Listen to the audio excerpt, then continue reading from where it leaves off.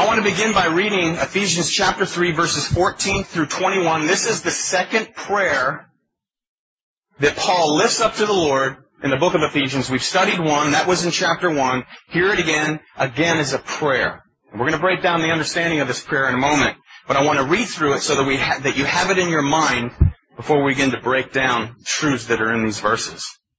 Verse 14. It is for this reason I bow my knees to the Father of our Lord Jesus Christ, from whom the whole family in heaven and earth is named, that He would grant you, according to the riches of His glory, to be strengthened with might through His Spirit in the inner man, that Christ may dwell in your hearts through faith, and that you, being rooted and grounded in love, may be able to comprehend with all the saints what is the width, the length, and depth, and height, to know the love of Christ which passes knowledge, that you may be filled with all the fullness of God. Now to Him who is able to do exceedingly abundantly above all that we ask or think, according to the power that works in us, to Him be glory in the church, by Christ Jesus to all generations, forever and ever. Amen. Now this passage is the second of two prayers recorded in Ephesians. And if you remember in chapter 1, verses 15 through 23, Paul spends chapter 1 breaking down this divine truth that as a believer, our position in Christ is what? Perfect. Your position in Christ is perfect because of the imputed righteousness of Christ, which means all of the righteousness that Christ, His, and has is placed upon the believer's account the moment you become a believer. So once he teaches that, he stops and he prays in verses 15 of chapter 1 to 23. The emphasis of the prayer is enlightenment, knowing your position. The second prayer is the one in which we'll look at today, is a prayer of enablement. So he moves from empowerment, knowledge, enlightenment, knowledge, to empowerment. He wants us to come to the place now of not only understanding who we are in Christ, not only understanding that we are one in Christ, but that you have the ability to live out that faith in power. And that's the prayer today. That's the focus of the prayer today. He's saying that, Lord, I want these people to grab hold of all that God has for them. I want them to grab hold and understand who they are in you and all the power they have that will enable them to live out this faith. That's his prayer. That's the focus of the prayer today. And it all comes by what? Faith. This is by faith. This walk is by faith. This life is by faith. We live out the power of the Holy Spirit in you and me by faith. And that's the focus of the prayer. And the great climax in this passage, it comes in verse 20 if you look at it. It says, now to Him who is able to do exceedingly, abundantly, above all that we ask or think, according to the what? The power that works in us. That's the climax. That's where we're going. It's praying that God would glorify Himself through what He does in and through the life of the believer. Now we've learned that you cannot live out what you do not what? What you don't know. You can't live out what you do not understand. So many churches today that say, you gotta go, you're a Christian, so you gotta do this, you gotta go do this. You can't do that, right? You can't do this, Christians don't do this, and Christians don't do that. Look, once you know whose you are, once you know who you are in Christ, and you understand your position, you are then able to live out that truth. Otherwise, you have a legalistic mindset. When you understand grace, you begin to live from it. And that's been the whole focus of these teachings here. And now he wants you to understand that you are able to live this truth out. Now we move from this enlightenment to the notion that this knowledge moves us to the place of enablement only when the will is moved to do so. And that lies in guess whose lap?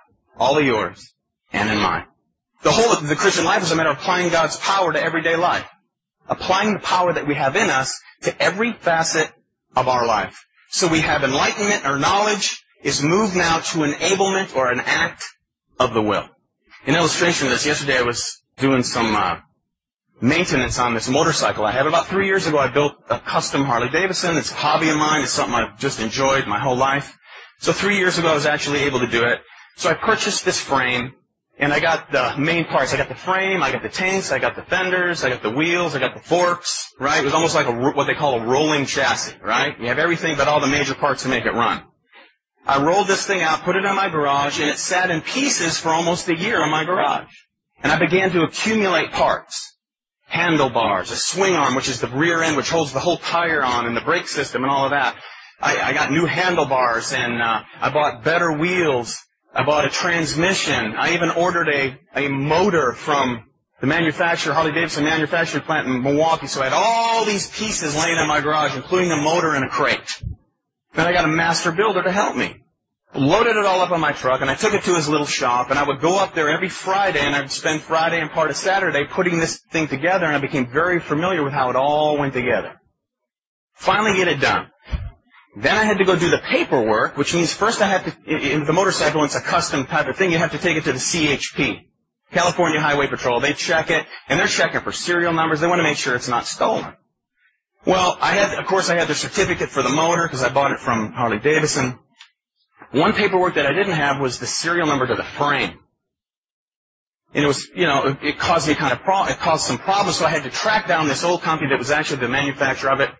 Long story boring.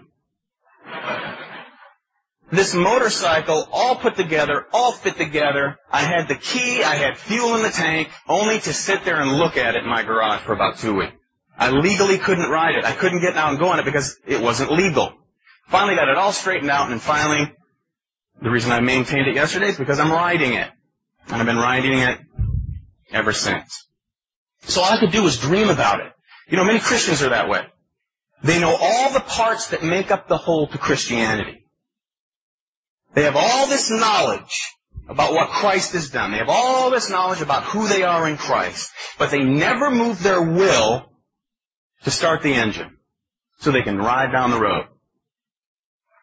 They never have the knowledge of understanding that they have within them the ability to enable their will to do that, which Christ defines and declares through Scripture. That's sad. So their life is powerless, and it becomes nothing but this great profession of faith, never lived out in the very power that we have been granted by the Father of heaven, the residence of the Holy Spirit. An impotent Christian life. And so many professing Christians live impotent spiritual lives, and that is sad. They have this knowledge, but they never get moving.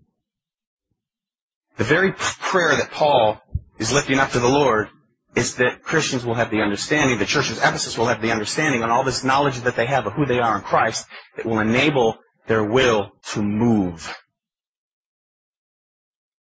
To get on down the road. One of the greatest frustrations in ministry is dealing with people who they know all of this, and they never function according to the power of chapter 3, verse 20. One Bible commentator refers to this prayer. He refers to it as the starting of the engines for the race of chapter 4 through 6. Because when we get to chapter 4, all the way through 6, you're going to see life principles that we're to adhere to as believers. So with all the knowledge that you have of the theology of chapters 1, 2, and 3, ought to move you and me to the practical application of all that truth in chapters 4, 5, and 6. And Paul's breaking it down. He's praying, he's pleading that there'll be an understanding. And again, all this power boils down to one thing, an act of what? The will. Because as a believer, your will has been set free from the bondage of sin and death. Unbelievers, they're not free will agents. Their will is in bondage to sin. And it's only Christ that can free you from that bondage. And we sit here today free in Christ. Amen? If you're a believer, you are free in Christ. Your will has been set free. You have the ability to serve the living God of the universe because the living God of the universe lives in you. That's what he's pleading. He's pleading. So that leads us to our study, verse 14. Verse 14. For this reason I bow my knees to the Father of our Lord Jesus Christ. For this reason. We have to look at that for a moment. Now, for this reason takes us back to verse 1 of chapter 3. You remember that? Okay? Paul breaks down all this truth in chapter 1 and chapter 2, and then look at chapter 3, verse 1. What does he say? For this reason, I, Paul, prisoner of Christ Jesus, for you Gentiles, and then he stops. He stops. So there's no verb there. He says, if indeed you have heard, and then he goes down to break all this truth down again. He stops in the middle of his thought. He was getting ready to pray for them, and he basically says, you know what? I want to make sure you understand this one more time. And he goes down to break all this truth of which we spent the last few weeks going over it again. So here we have him finally get into the prayer. So we got to say, for this reason. What reason? You know what the reason is? Chapter 2, verse 22. In whom you also are being built together for a dwelling place of God in the Spirit. Which takes us back to all of chapter 2. That's the reason he stops and prays. And just as a refresher to all of the great truth, a recap of chapter 2 reminds us of what we were before Christ. Okay? If you ever walk in a puffed up pride because of your Christianity, go back to chapter 2 and be quickly reminded of where he brought you out of. Just a quick reminder. We, verse 1, chapter 2, were dead in trespasses and sins. Amen? But God, who is rich in His mercy, He made us alive, verses 4 through 5. We're saved by grace, verse 8. We are His workmanship, verse 10. We're brought near by the blood, verse 13. He Himself is our peace, verse 14. We're reconciled to God, Jew and Gentile, as one, verse 16. And we have access to God, verse 18. We're citizens of the saints, members of God's household, verse 19, all fit together as one in Christ, as His holy temple, verse 21. And then finally, verse 22, we're the very dwelling place of God. The very dwelling place of God. So the point is this. It's inconceivable to Paul that some Christian has within him the triune God, but yet lives a life of powerlessness. Inconceivable to Paul. So he's breaking down this prayer. You know, there's nothing more tragic than a knowledgeable Christian who comes limping in and out of counseling week after week, month after month, year after year, falling into the same old patterns of sin. Never moving in the direction of a walk of righteousness that's been imparted to us by God to live out what He's worked in, you see? Very discouraging. So if one, in his free will in Christ, never wills to start the engine, God may indeed, if you're a Christian, check it out, will give you a powerful jump start. If you're a Christian, and you walk in disobedience, and you never move your will to walk out the truth that we've learned about in chapters 1 and 2 and part of 3, He may jump start you into obedience. Did you know that? Because what does God do to those He loves who walk in disobedience? He chastens them. Because He loves them. What father is there among you who loves his children who does not discipline them, man? Right? If you love your kids, you'll discipline them. The theologian John Hanna, he said this in regard to Hebrews 12, which that is the verse on the chastening of the Lord. He said, if one claims to be a saint, a Christian, and remains disobedient to God, there's only one thing to say to him. If you are a son, you can anticipate the chastisement of God. But the longer He waits to come to you, check this out, the longer He waits to come to you, the more you need to be assured that you never knew Him. Because whom the Father loves, He does chasten, and He does scourge every son. So if you remain rebellious or indifferent towards God, but you profess to be a Christian, you do yourself well to take heed to that statement. Because God has enabled you to live out what you know, and if you don't live out what you know, He may jumpstart you into obedience and allow things in your life to break you down to bring you to that point of repentance. Because He only wants the best for you. He wants the best for you. And the best is your life bringing glory to who? The one who bought you. The one who paid the price for you. Which is a gift of grace. You with me? Paul prays for three things in this prayer. The Spirit's power, Christ indwelling and fullness. So all in all, he's really praying for one thing, guys. All in all, one thing. The empowering of the Spirit. That's his prayer. So I ask you this as we move on in the study. What does your prayer life consist of? What is the focus of your prayers? When you pray, what are you asking for more than anything else? Do you pray? We'll start there. How about that? Do you pray? And when you pray, what are the focus of your prayers? Is it material things? Material comfort? Day-to-day comfort? Fame? Fortune? And everything that goes with it? Remember that song? Just came to my bright mind. Or do you pray for the things that Paul's praying for? You know what it is? The inner man. You pray for the inner man? You pray of becoming what he wants you to become? Or do you look at the culture and you want everything that the culture has to offer and you pray for those things? Or you're praying, Lord, conform me into the image of your Son, Jesus Christ, whatever it takes. Make me that man you want me to be. Make me the woman you want me to be. That's maturity. So, for this reason, we know the reason, right? The reason is all that you've been given in Christ. You are positionally righteous. You are perfect in His sight because of His grace, because of His blood. We've been made one in Christ, Jew and Gentile, male and female, all one in Christ. And for this reason, of all the gifts that have been given to you, I now bow my knees and pray on your behalf, is what he's saying. So that's the reason, which moves him, second part of 14, I bow my knees. I bow my knees. Here we see Paul's posture. He prays while bowing his knees before the Lord. Now we know he was chained to a Roman soldier, right? He probably led that guy to Christ. I'm sure Paul led this Roman soldier to Christ, and we read in other parts of the Bible that his chains have benefited for the growth of the kingdom, right? For people of Caesar's household have actually come to faith in Christ because of Paul's chains. Last week we looked at, how do you look at the situation and circumstances in your life? Is it for material comfort, the here and now, or for the greater thing that God may be doing in and through your life through the circumstance? We can learn a lot from Paul. I have no idea what it means to suffer compared to that brother at all. And there's some days I get up here or teach in any Bible study, it's like, Lord, I have no place. No place. It's all by His grace, too, that I'll be standing before you today. I bow my knees, he says. The Bible nowhere commands that this is some special posture of prayer that is commanded that you have.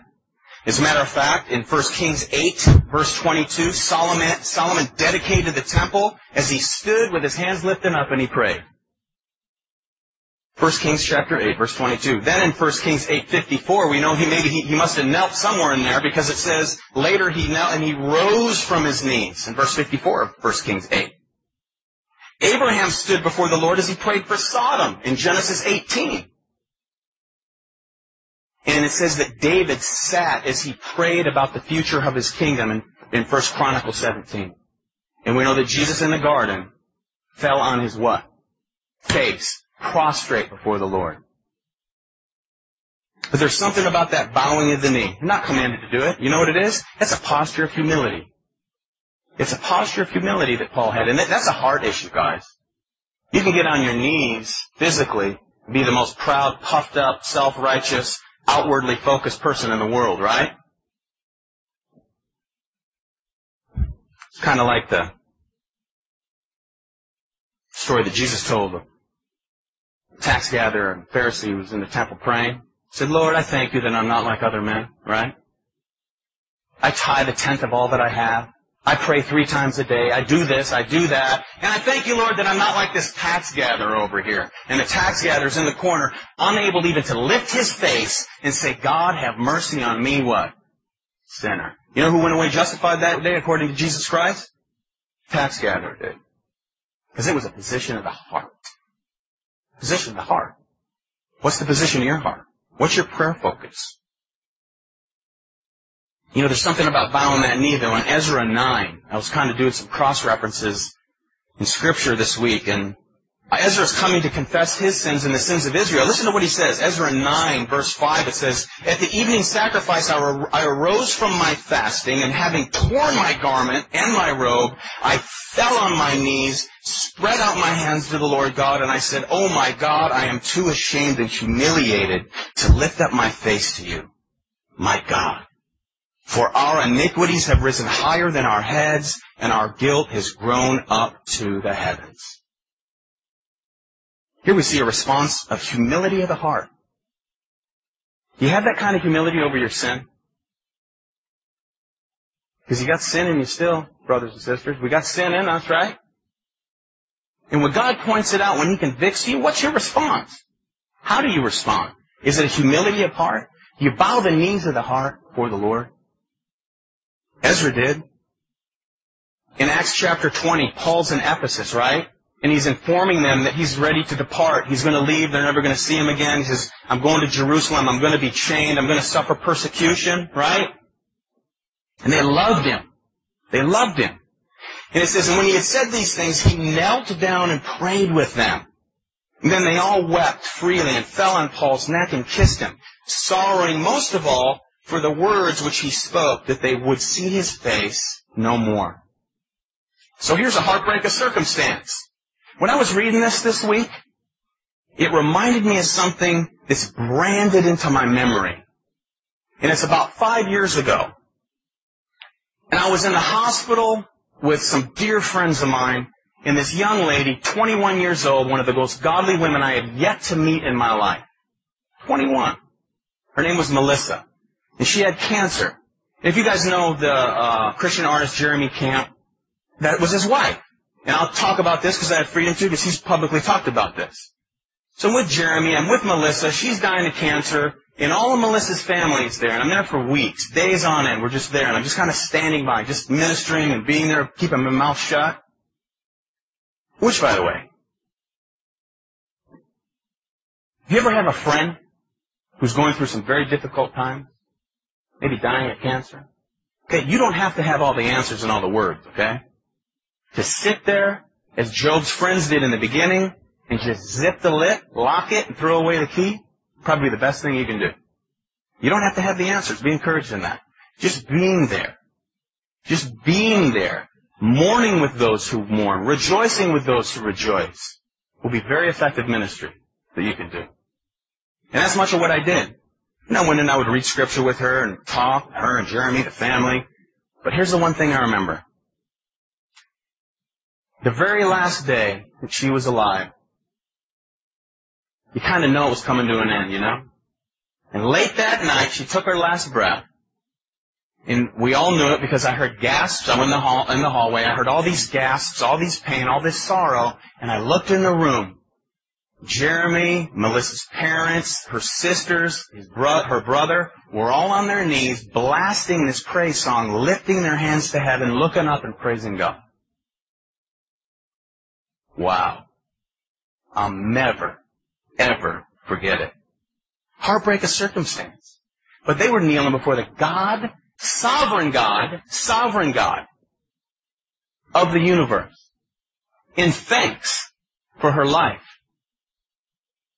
Though it was short from our little earthly perspective, her work here was done. God took her home. So we have much more than a posture of prayer here, you guys. The meaning here is prayer itself. Posture of the heart. Humility of the heart. Before a sovereign God. Do you submit yourselves to His sovereignty? Do you pray in accordance to His sovereignty? Do you pray according to His will as laid out and defined through Scripture? That's the question. That's the question. He said we would bow our hearts and our wills. You see what I'm saying? Bowing the will before the Lord Jesus Christ for your very life. Ask Him for what we need spiritually. You do that? Because you know that can be painful in this life. Lord, may your will be done in and through my life. Pray that. You may enter into suffering, men and women, and youngsters. You may enter into suffering. But do you have the spiritual courage to pray the spiritual prayer to be everything that God wants you to be in Christ Jesus who lives in you? That's the question. So he prays. He says, for this reason, we know what the reason is, I bow my knees to the Father. To the Father. Here we have the Father of who? The Father of our Lord Jesus Christ. Father. So Paul's prayer is addressed to the Father of our Lord. Now in the Bible we know that prayer is addressed to the Father through the Son in the power of the Holy Spirit. You have no access to God the Father. No one goes to God the Father in prayer unless they are in the Son. So the world can pray all they want to God and they're not getting through. Their prayers go as high as the ceiling if they're not in Christ. That doesn't mean that if you don't end your prayer and in Jesus' name, that doesn't mean that. What it means is you only can come and have access to the holy sovereign God of the universe through His Son, Jesus Christ, to atone for your sins. By the power of the Spirit, because He who lives in you now, you see? So we pray to the Father, through the Son, in the power of the Holy Spirit. So he's praying to God the Father. In Ephesians 1:3, Paul calls the Father, the God and Father of our Lord Jesus Christ. Now, while He was here as man, Jesus came out of heaven and became what? Man. He's always been what? God. He came down, lowered Himself, and became a man. So Paul's referencing His humanity and God being His Father, but he says God, our Father of our Lord Jesus Christ. So there we have Father of Jesus in His humanity as He served God on earth, submitted Himself to the authority of the Father, of our Lord, His deity, Jesus Christ, you see? I pray to the Father of our Lord, Jesus Christ. The Father of Jesus who came out of heaven, became a man, He yielded Himself to the Father, called Him Abba, right? Papa, Daddy, of our Lord, Jesus. Fully God, fully man. Always God. Came to earth, became a man. And that title reminds us, Father, reminds us of Christ's humanity. You know, people have a problem with submission, right? We know in the Bible that we're to be submitted to governing authorities. Don't buck authority. As a Christian, you are to be subject to governing authorities. And the one thing you're supposed to do for your leaders instead of badmouth them is pray for them. Pray for them. That's what you're called to do, Christian. Pray for the governing authorities that rule over you as you're submitted under them. Okay? The Bible talks about women being in submission to the authority of man. Are they any less than man? No. No. Roles of submission. And if you want to know the greatest model of submission, it was the Lord Jesus Christ Himself. We're all one in Christ, right? Male and female, amen? One. Equal in God's eyes, amen? But yet given roles, distinct roles of submission. Jesus, is He fully God? He's fully God. You know what He did when He came to earth? Submitted Himself to the authority of who? The Father. We see God submitting to God. So if you have a problem with submission, look to the one who you profess, Jesus Christ, because He submitted Himself to the Father. If He didn't submit Himself to the Father, we wouldn't be here today rejoicing, amen? You wouldn't be redeemed without the submission of Christ. So He prays to the Father of our Lord. Eternal God. Reminds us of His deity. Our Lord reminds us of His humanity. Christ, God the Father of Christ. Check this out. For this reason, verse 14, for this reason we saw that, I bow my knees, we saw that, to the Father of our Lord Jesus Christ. Verse 15, from whom the whole family in heaven and earth is named. This is not referring, guys, check it out, not referring to universal fatherhood. In that, in the end, everyone gets saved. Okay? It's not referring to that. As many people grossly misinterpret that. There's no such thing in Scripture as universal fatherhood. You know how people will say, we're all God's children. True or false? False. That's false. We are not all God's children. Jesus said in John chapter 3, verse 3, unless a man be born again, he will not see the kingdom of heaven. Right? In John 3:7, Jesus said, you must be born again. You must be born again. What kind of nature were we born with? A sin nature. What happens to happen to that nature? has to be transformed.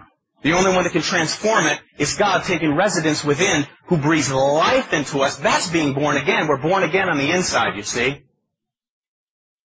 with a relationship with Christ. So, it's not universal fatherhood. Because if you remember in Ephesians 2, verse 2, it says, you he made what? Chapter 1 of verse 2 of Ephesians. You he made what? Alive, who were dead in trespasses and sins, in which you once walked according to the course of this world, according to the prince of the power of the air, the spirit who now works in the sons of who? The disobedient. He brought you and I out of that, guys. He's your father and my father because of the redeeming work of Christ. The work of Christ. The Gospel of John says that to as many as believe, to them he gives the right to what? Become children of God. We're born with a sin nature outside of Christ. He brings us into the family of God. He becomes our Father. Our Father. 1 John 3 says this, behold what manner of love the Father has bestowed on us, that we should be called children of God. Therefore the world does not know us because it did not know Him. Here's that favorite word of mine, beloved. Beloved. Now we are children of God. And again, the Gospel of John, chapter 1, verse 12, but as many as received Him, to them He gave the right to become children of God, to those who believe in His name, who were born not of blood, not of the will of the flesh, so it's not by heritage, it's not by something you do, nor of the will of man, but of God.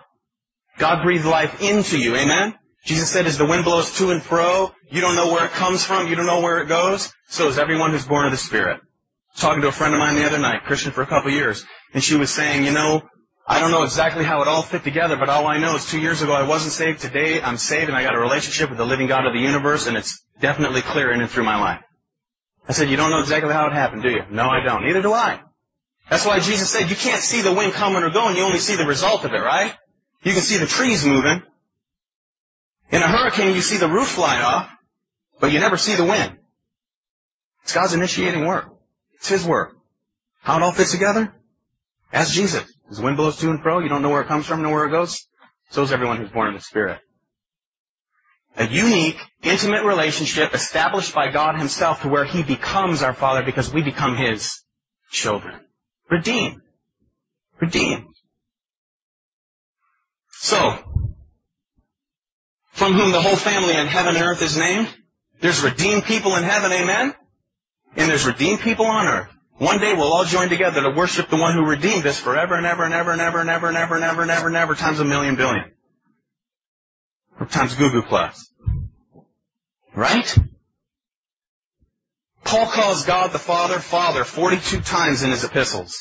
8 times right here in Ephesians. There's no other description of God used more frequently in the New Testament than that of Father. And there is no doubt that it all goes back to Jesus, who taught His disciples to pray, Our Father in heaven, hallowed be your name, right? Let's go back to the teaching of Jesus. Because the epistles are basically a commentary on the life of Christ, the gospel. In Mark 14:36, mark this, Mark 14:36, He said, Jesus that is, Abba, Father. All things are possible for you. Take this cup away from me. Nevertheless, not what I will, but what you will. The cup of what? The cup of wrath. What was the cup of wrath? The cross that faced Jesus Christ. The cross that He freely went to for you and for me. Jesus said, no man takes my life. I lay it down freely. Freely. Abba means daddy. Papa.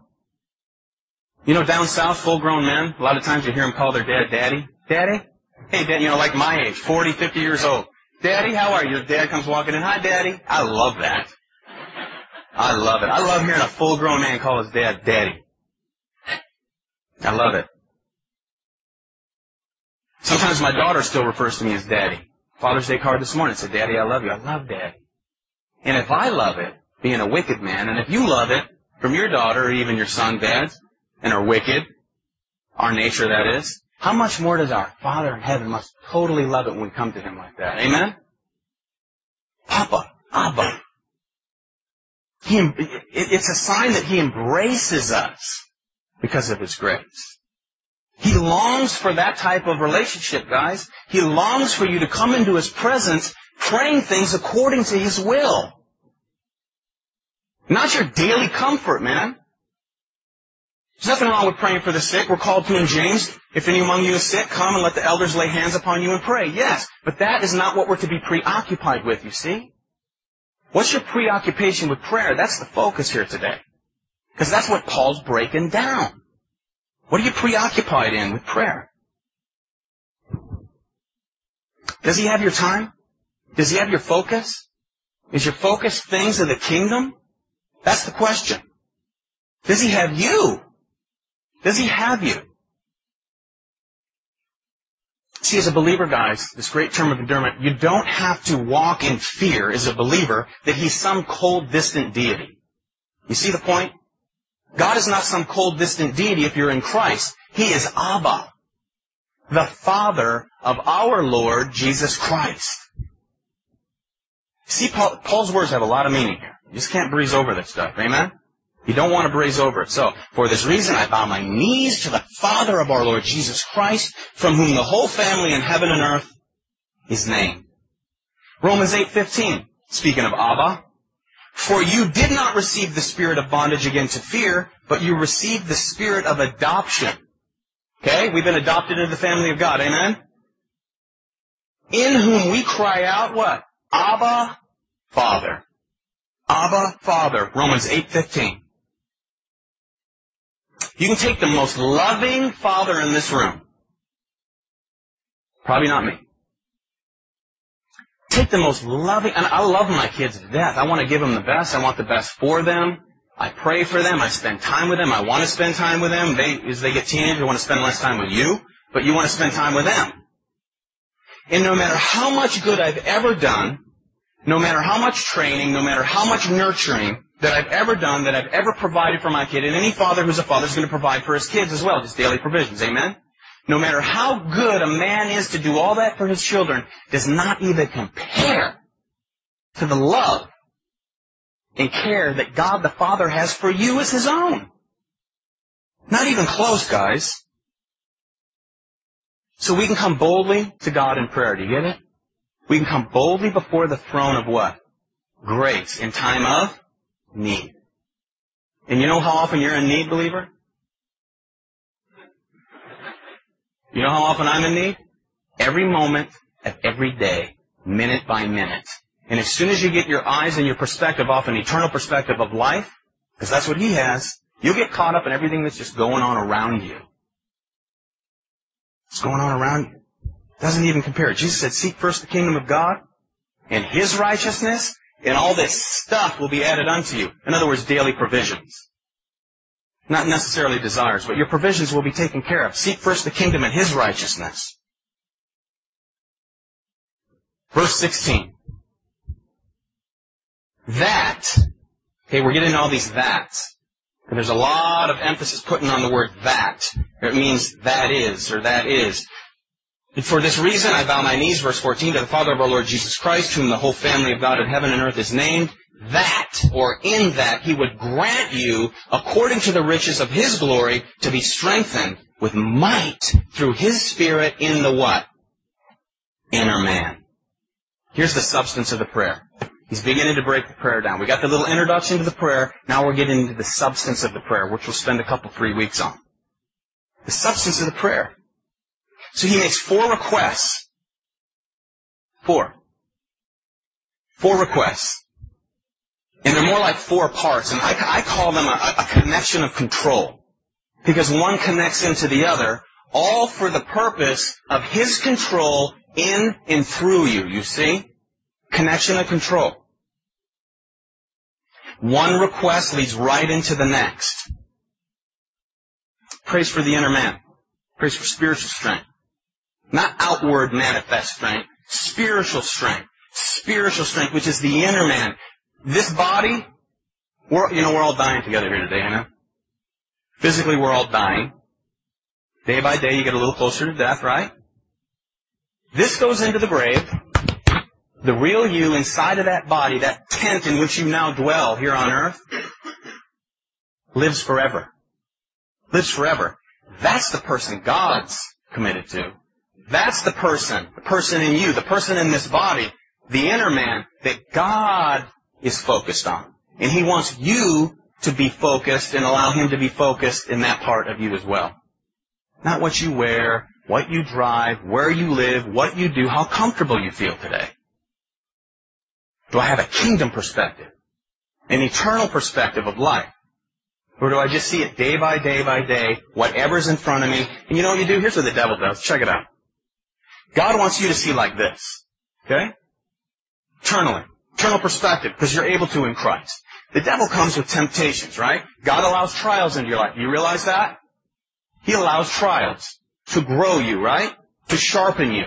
The devil will come and attempt to twist the trial and turn it into a temptation. So that you'll see the trial is a temptation to appease your flesh. You respond in the what? Flesh. So the devil comes here with this trial in front of you. Here's the trial, whatever it is. He comes with this huge, just imagine a magnifying glass. He puts it right in front of your face, and it magnifies the problems in front of you 1,000 times. And then the devil, begins to prod you to respond to everything physically, emotionally, mentally. If your emotions and your mental capacities are not focused on God, you see? And the way in which you respond when you look at it from that perspective is a way that will what? Dishonor God. Amen? But when I walk by faith and understand that, okay, I'm in the midst of a trial. I'm not going to allow the devil to turn this into a temptation to where I'm going to yield to it and everyone in the flesh. And through that process, who gets glorified? God does. And you and I grow in faith. You got it? Very important. You must watch and pray. Watch and pray. So, this connection of control. He's praying for strength. He's praying for depth. He's praying for comprehension and fullness. Those are the things that he's praying for. It's the work of the inner man that Paul's concerned about. Very clear. Most prayers today, if you sit in circles of prayer meetings, you hear some of the most immature prayers because they're focused on the material. And you almost like roll your eyes. It's like, I've been in prayer groups where people have been Christians for supposedly 10, 15, 20 years, and their prayers are so immature. So immature. And it's when you get into the Word and get the Word into you and you yield yourself to the authority of the Word that your prayers rise up to a stronger, more mature degree to line up with who's thinking? God's thinking. We're going to teach you the Word here because I'm never going to talk down to you. I'm not going to dumb down God's Word, and I'm never going to talk to you as though you're a junior high kid. And if you're a junior high kid, I'm not going to talk to you like you're a junior high kid. We're going to elevate the thinking to God's thinking. So we're going to present the Word of God in every facet of ministry, whether it's in here, children's ministry, of course to their level, junior high, senior high. Whatever we do in this church is to elevate the thinking of God's people to Him. To Him. Are you sensitive? Dads, let's start with you. Are you sensitive to the spiritual needs of your family?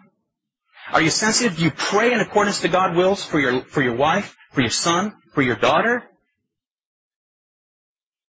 Leaders in the church? Your friends? Your pastor?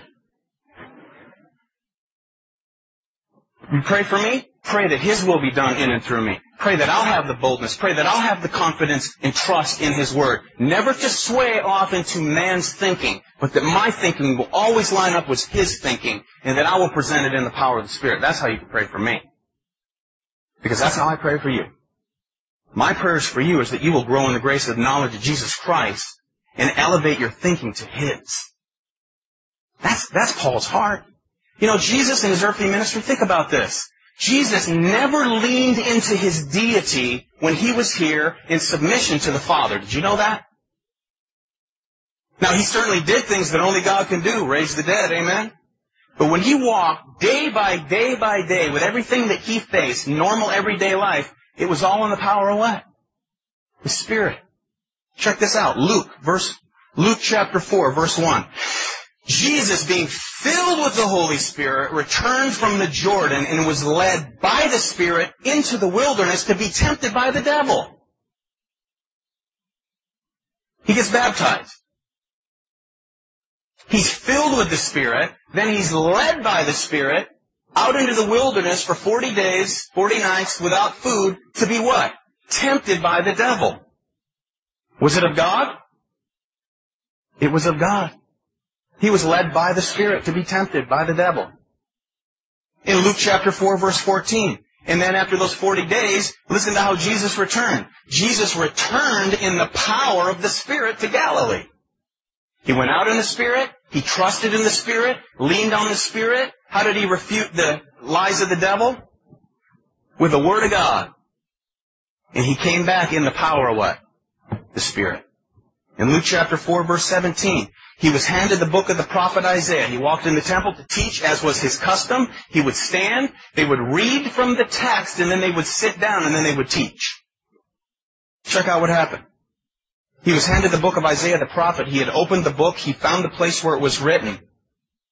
The Spirit of the Lord is upon me. Today the Scripture is fulfilled in your hearing. You know what they wanted to do with him then? They wanted to kill him. They wanted to kill him. Was he doing God's will?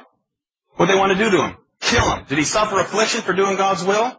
Yes. He was led out in the wilderness by the power of who? By the Spirit. Full of the Spirit to be tempted.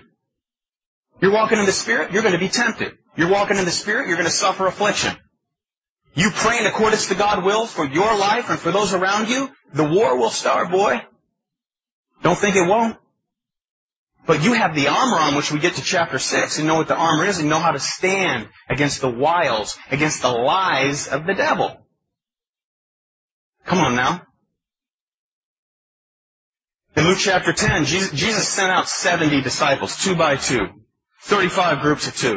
He sends them out to do ministry, to do a preparatory work for him to roll in being the gospel. It says, in that hour, Jesus rejoiced in the Spirit when they returned. Rejoiced in the Spirit. He didn't lean into his divinity. He leaned in and trusted in the power of the Spirit, the one who lives in you. You get it? You know, all the power that raised Christ from the dead, as we've studied in chapter 1, is available to you day by day, moment by moment. Do you know that? You rejoice in that. Isn't it great? And you know what really stinks? The more you grow in the grace and knowledge of Christ, the more you study His Word, the more you understand that. When you do yield to your flesh, how much of an idiot I feel like? Because you know it, right? The more you know, the more you're accountable for, right? We know it. Power of the Spirit. Holy Spirit power.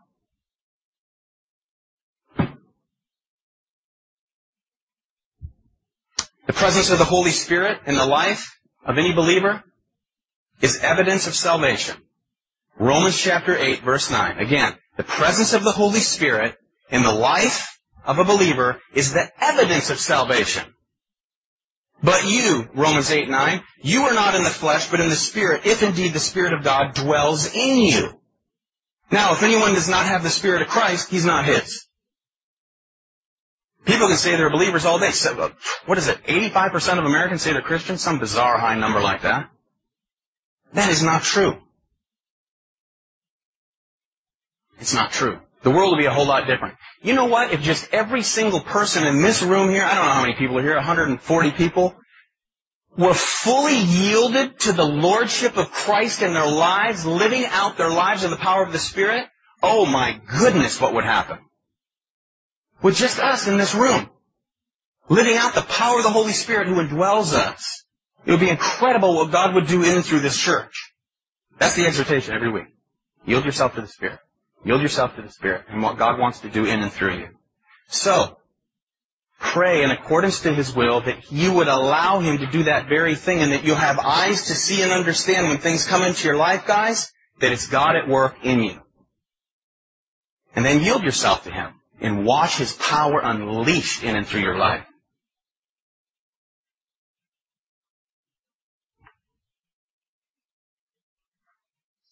We're going to get into chapter 4, chapters 4 through 6. We're building this foundation of spiritual understanding, of knowledge, and then the enablement of that knowledge to run the race of chapters 4 through 6. And then finally, after all of that, we're going to look in chapters 4, 5, and 6 about relationships between husbands, between wives, between your bosses, between those that work for you. All these things. And then he gets to chapter 6. You know what he does? When you have all this knowledge, you have all this power, you're living out your life according to that power, you're going to need armor because the devil's going to come and attack against you. And you know how much power the devil has against a believer, guys? Only that which you allow him to have. We've been given a whole armor. So he gives you this whole armor. We're going to break down a piece a week. He says, what you want to do is you want to take up or put on the belt of truth. You want to gird up the loins of your thinking. Put on the belt of truth. Walk in truthfulness because you are of the truth. You're going to put on the belt. You're going to put on the breastplate of righteousness to protect and guard your thinking and your feelings. You're going to put on the helmet of salvation to know that there's a finish line. You're going to shod your feet with the preparation of the gospel of peace so you can know you can stand on the fact that you've got peace with God. And then you're going to take up the shield of faith. And you're going to take up the sword of the Spirit. And then all of that armor, offensive and defensive, you know what he sums everything up with? With this. He says, praying always, with all prayer and supplication in the Spirit, being watchful to the end with all perseverance and supplication for all the saints. So it is, who are you praying for and how do you pray for them? Because when you have all this knowledge and all this able power to live out this truth, you're going to need armor because the devil will come and all he can do to you is stand on the sideline of your life and do this. Psst. I got a shortcut. Psst. That's the long road. Psst. That's the hard road. Psst. This feels better. Psst. You're going to feel better about yourself if you do it this way. We're called to do two things against the devil. Two. Stand and what? Resist. That's it. Stand against him and resist him. You got all the knowledge. You got all the power. You're living your life this way, which enables that power. You got the armor to protect you from the enemy. And by the way, never stop praying, Paul says. Never cease to pray. Never give yourself to the enemy. Never let your guard down, but pray. So when you're praying, what are you praying for? What are you praying for? The point is this, the battle is never over, you guys. The more you lend yourself to the power of God, the more you give yourself of Him with an eternal perspective, the enemy is not going to rest. He's not going to go, oh, those guys are so yielded to Christ, we're just going to leave them alone. The devil hates Jesus Christ.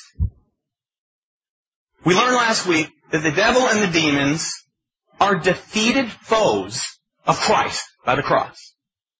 They hate Him. And if you're in Christ, He hates you. And there's nothing He can do in regard to your salvation. It's a done, sealed deal. Amen? If you're not in Christ, you're lost and you're His anyway. The devil's, that is. Okay?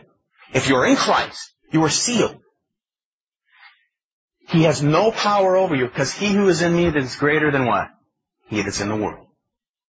He that is in you is greater than he that is in the world. So lend yourself to the one who lives in you. Amen? Give yourself to Him. Pray in accordance to His will so that you'll have the power to live it out. That's what Paul's praying here. That's what he's praying. But the battle's not over. You can have a church that's so given to doing the will of the Word of God, it's going to make the devil uneasy. He's going to come and tempt you to take shortcuts, do things that will appease men, that will do things to appease the culture, guys. Period. Period. And I'm not going to lead in that manner. We're going to lead according to God's purpose. Look at what Jesus said. Check this out.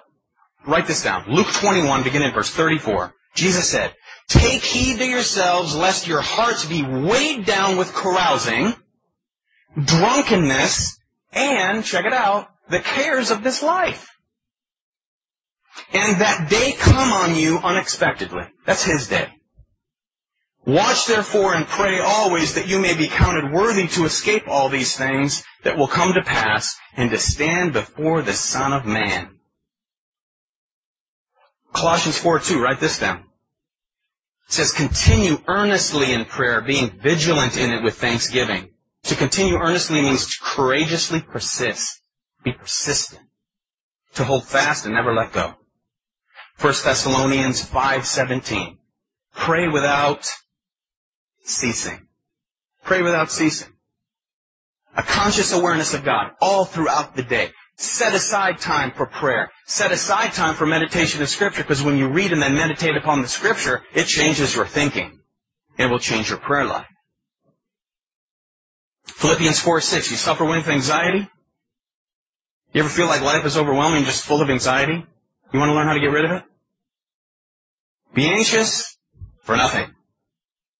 But in everything by prayer and supplication with thanksgiving, let your requests be made known to God. Here's the result. And then the peace of God, which surpasses all understanding, will guard your hearts and your minds in Christ Jesus.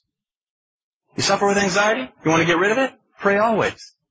Pray in accordance to His will. Get into His Word. Get His Word into you. Yield yourself to the authority of the Word, which is the Holy Spirit. Submission to the will. And the anxiety will fizzle away. And your thinking will be lined up with His. You bring glory to God, and you'll have, guess what? With a capital J, brothers and sisters, joy. Joy.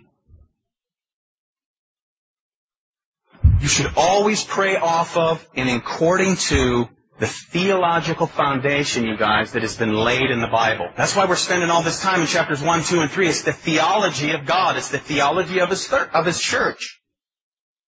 Are you with me? Remember, you've been granted the power of the Holy Spirit.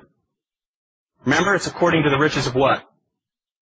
His glory. Remember we did that study about according to, not out of? If you take a rich man comes in, says, hey, I want to give, let's say he's a billionaire. He's a billionaire, and he says, hey, I want to go to this church and I want to support this ministry. And he gives us $10. Do you give according to his riches or out of his riches? Out of. To give according to would be, to lay down, what did I say he had $1 billion? To lay down $100 million. That's giving according to. We've been blessed with every spiritual blessing according to the riches of Christ Jesus, of which, you guys, there's no end. There's no end. There's no end to the power that He wants to give to you. The question is, are you praying to be yielded to it? It's not about being preoccupied with the outer man. It's about being preoccupied with the inner man. Paul was preoccupied with the inner man, the people that he prayed for. Ephesus, Philippi, Colossae. Look at Philippians 1. Look at Colossians 1. Look at these prayers in Ephesians. They all parallel one another, you guys. And it focuses on the inner man of God's people that he's praying for. 2 Corinthians 4:16. Check this out. 2 Corinthians 4:16. Just write it down. Therefore, we do not lose heart. Even though our outward man is perishing, the inward man is being renewed day by day. For our light affliction, which is but for a moment, is working for us a far more exceeding eternal weight of glory, while we do not look at the things which are seen, but the things which are not seen, for the things which are seen are temporary. The big bling-bling you want, the cars, the money, and whatever else you fit in that category, it's all perishing. It's perishing. It's temporary. But the things which are not seen are eternal. Your physical body's in the process of decay right now. You get more stinky the older you get. Paul indeed wore himself out in ministry. Did he not? He wore himself out doing ministry. The maturity of the believer ought to be to grow into more Christ-likeness. Amen? More Christ-likeness. So we take all this knowledge that we're learning, knowing that we have the ability to live it out. Enlightenment, enablement for the race that we're about to get into in the weeks to come. Practical day-to-day relationships and living. If you want to grow in maturity in the knowledge of how to pray, you got to be in the Word of God. Amen? You got to spend time in the Word of God to learn how to pray. You go to corporate prayer meetings and listen to people who are mature, been walking with Christ a long time. You'll learn how to pray. My kids growing up, as we were raising our kids in the Lord, they used to pray for things like, Lord, I pray that we'll have fun today. I pray that we'll have a good day in school. I pray that we'll have fun. I pray that we can go to Disneyland. Okay? Lord, I pray that everyone in the world will get saved. Right? They don't pray like that anymore. Those are childlike prayers. Okay? My daughter's 13, my son's 17. As they pray now, they pray much more like spiritual adults. Because it was our job to nurture them. It was my job to go to them and say, look, praying for everyone in the world to get saved is not biblical, first of all, because we know not everyone's going to be saved. What you want to do is pick out a few people in your life who you know don't know Christ, specifically pray for them with the knowledge that you have of them in light of the knowledge that you have of God. Now, if my children still prayed like that, that would be my fault. That would be my problem. So, fathers, train your children in the way to pray that's according to Scripture. And pray for your families according to Scripture. Because look at what Hebrews chapter 5 says. Listen to this as we prepare to close. Verse 12. For though by this time, the writer of Hebrews is writing these people, you ought to have been teachers. You need someone to teach you again the first principles of the oracles, which is the Word of God. And you have come to need milk and not solid food. For everyone who partakes of only milk is unskilled in the word of righteousness. For he's a babe. But solid food belongs to those who are of full age, that is, those who by reason of use, by reason of use, have their senses exercised to discern both good and evil. So knowledge without obedience does not advance a person into greater Christ-likeness. Amen? It will not. It will not. It's the inner man that makes you spiritually succeed. So, you must, guys, allow the Holy Spirit to empower the inner man. So how do I allow the Holy Spirit to empower the inner man? How do I do that? Maybe you're sitting here today. How do I do that? It means that all of your spiritual faculties are controlled by God. You know, Colossians says, let the peace of God rule your heart. You know what it means? Let the peace of God rule your heart. The word rule means arbitrate, means to referee. Let it be the whistle that blows, boy. Right? As soon as the peace of you abiding in Christ is jolted by your thinking, by your behavior, right? Let the peace be the referee. The peace that you have from walking and abiding in Christ. When it's jolted, stop. Confess any sin that He's pointed out. It means having a life that's clean, a life that's pure as you walk in the grace and knowledge of Christ. It's focusing on the inner man. The inner man. People are focused on the outer man today, amen? I go to the gym. I try to go to the gym, not as much as I used to. I don't have time, but when I do go, people are consumed with their body. I got a couple gym buddies in here right now that I know from the gym. And some people are way more consumed than others or whatever, and you see it, and it pays off, amen? It pays off to work out hard. 1 Timothy 4:8 says this, bodily exercise profits a little, but godliness is profitable for all things, having the promise of life that now is and of that which is to come. So you get the benefit of both when you exercise the inner man. Benefit here and a benefit when you step into glory, you see? Glory to God. You know, the world is so much like, the church, I should say, is so much like the world today. As I wrap up, listen to this quote. Someone has said, this is out of one of those Someone Has Said books. Someone has said, if God took the Holy Spirit out of this world, most of what we Christians are doing would go right on and nobody would even know the difference. Do you believe it? But we can do something about it, can't we? We can take all the knowledge that we're gaining, all the knowledge that we know, and we can yield ourselves and enable ourselves to walk in the power that's been granted to you, that's been granted to me, resurrection power, according to the riches of His grace, not out of, according to. Unlimited, in other words, right? Paul was preoccupied with people's spiritual lives. I hope that we can be, as we ought to be, preoccupied with the spiritual life of ourselves and the spiritual life of those around us. And I want to close with this. You sense a lack of the spirit of the power of the Spirit within you? Pray a prayer that Jesus laid out. Luke 11. We're going to close with this. Luke chapter 11.